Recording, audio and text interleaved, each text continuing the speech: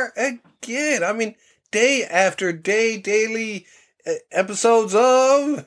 Hello again, everybody. Welcome to Thursday Comics, the 12 Books of Christmas, number 6. Dun, dun, dun, dun. All right, Wallace. Now I gotta get... into it? I'll get a... Oh, yeah, I'm gonna get my list out here. Yeah. I know I had it somewhere. All right, so we'll start with you. Your number 6 book of the year. Number 6. Okay, now of course, we got to have our drum roll now, don't we? We need that drum roll. Yeah, you pay a fortune for that drum roll. I know. Actually, we kind of don't. Although no, well, it's considered. I guess it's because where it's put online. It's like a. It's not a. I just assumed that it is. What would you call that? Royalty free, right? Yeah. But hey, well, yeah. Anyways, they won't. I'm sure they won't hurt. They're not going to. The drum roll police aren't going to arrest us. No. So let's once again. Number 6 from me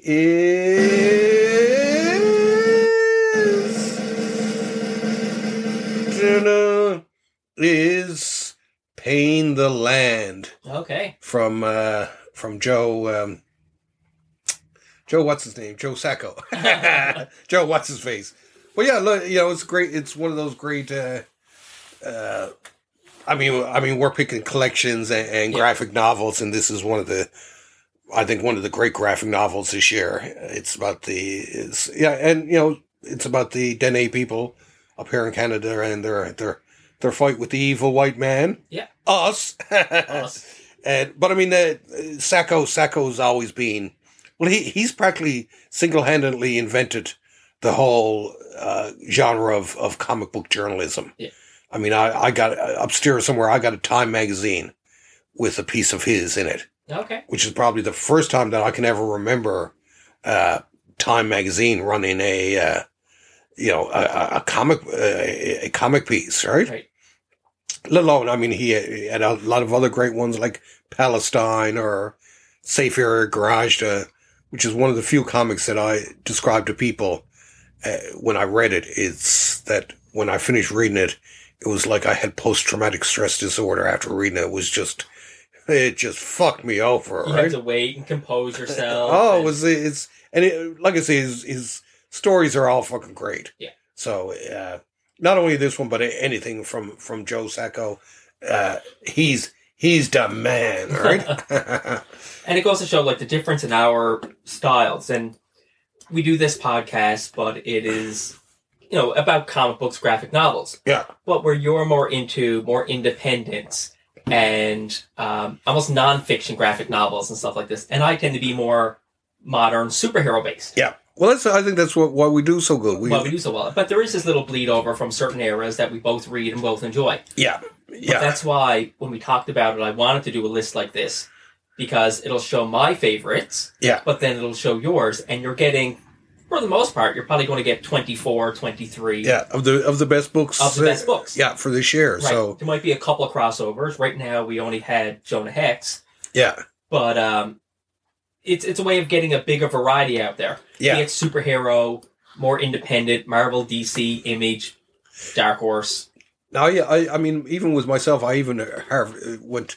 Well, I took them mainly from a lot of the books that I reviewed this year, but I also had to scan through some of the best of lists just to make sure that I hadn't forgotten anything and that sort of thing. And it was so. I mean, it worked out. I think it worked out pretty good, right? So, what do you say? Would it be time for your time for my number 6? Here we go. Hang on a sec. And Dennis's number 6 is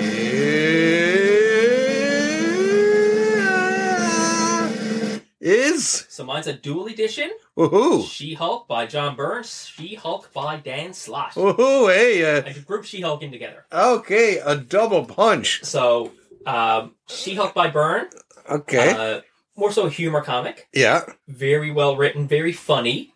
One of the first characters Marvel to break the fourth wall. She's an late 80s, early 90s Deadpool. Yeah, really, yeah.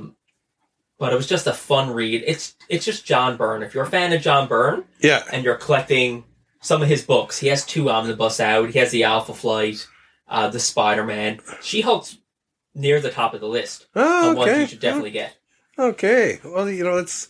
Well, I found it interesting when you went for a two-shot, right? Two-shot, right? It's well tied, I guess. Well, tied. And so I included the Dan Slott version, because Dan Slott version was kind of like, at the time, Ally McBeal, the sitcom show, like the sexy lawyer. Yeah. It has to do with that, but it's the empowerment of She-Hulk. Yeah. And the fact that where the Hulk, Bruce Banner's afraid to turn into a Hulk, he's ashamed to be the Hulk. Yeah. Jennifer Walters loves being She-Hulk. She-Hulk, yeah. And she likes and she embraces her shape and her figure and her size and what she can do and uses that to her benefit.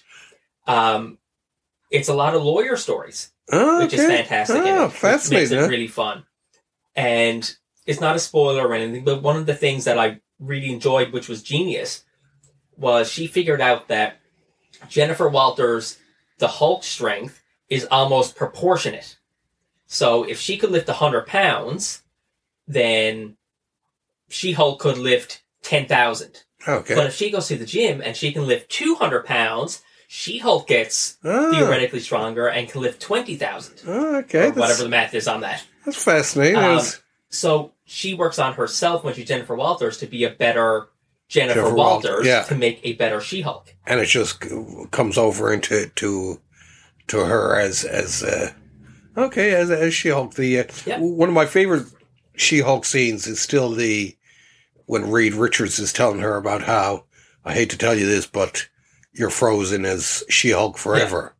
Yeah. And then there's the pause, the panel stays the same. And then the last panel, and she says, so, what's the problem? Right, exactly. Right? It's just like, but yeah, and that's what I like. Like she, and that's the cool thing about She-Hulk. And it's funny because She-Hulk isn't just, let's do a woman Hulk. Right, which it originally was in the beginning. Yeah. When she was savvy She-Hulk. Yeah, but she really the character really developed really quickly and went on from there. And She-Hulk is really a cool, I mean, she is different, vastly different from the Incredible Hulk. She's not just a female version of the Hulk. She's her own character now. Yeah, exactly. She'll be getting her own show soon. And, if it works well, she could be, Marvel's top female character. Exactly.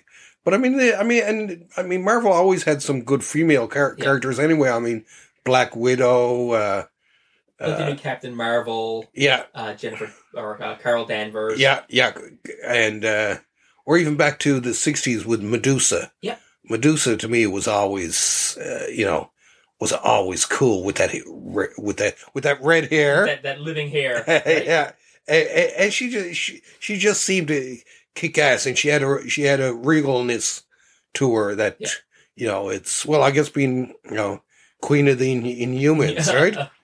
So, but yeah, okay, no, that's pretty cool. I've liked this choice. It's pretty cool. It's damn cool, fucking damn cool.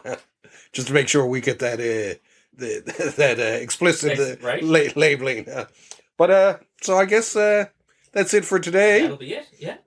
And we'll see everyone tomorrow for number 7. For number 7, well, technically number 5. Number 5, yeah. So. Yeah, right. We're going there. That's right. Yes, number 5.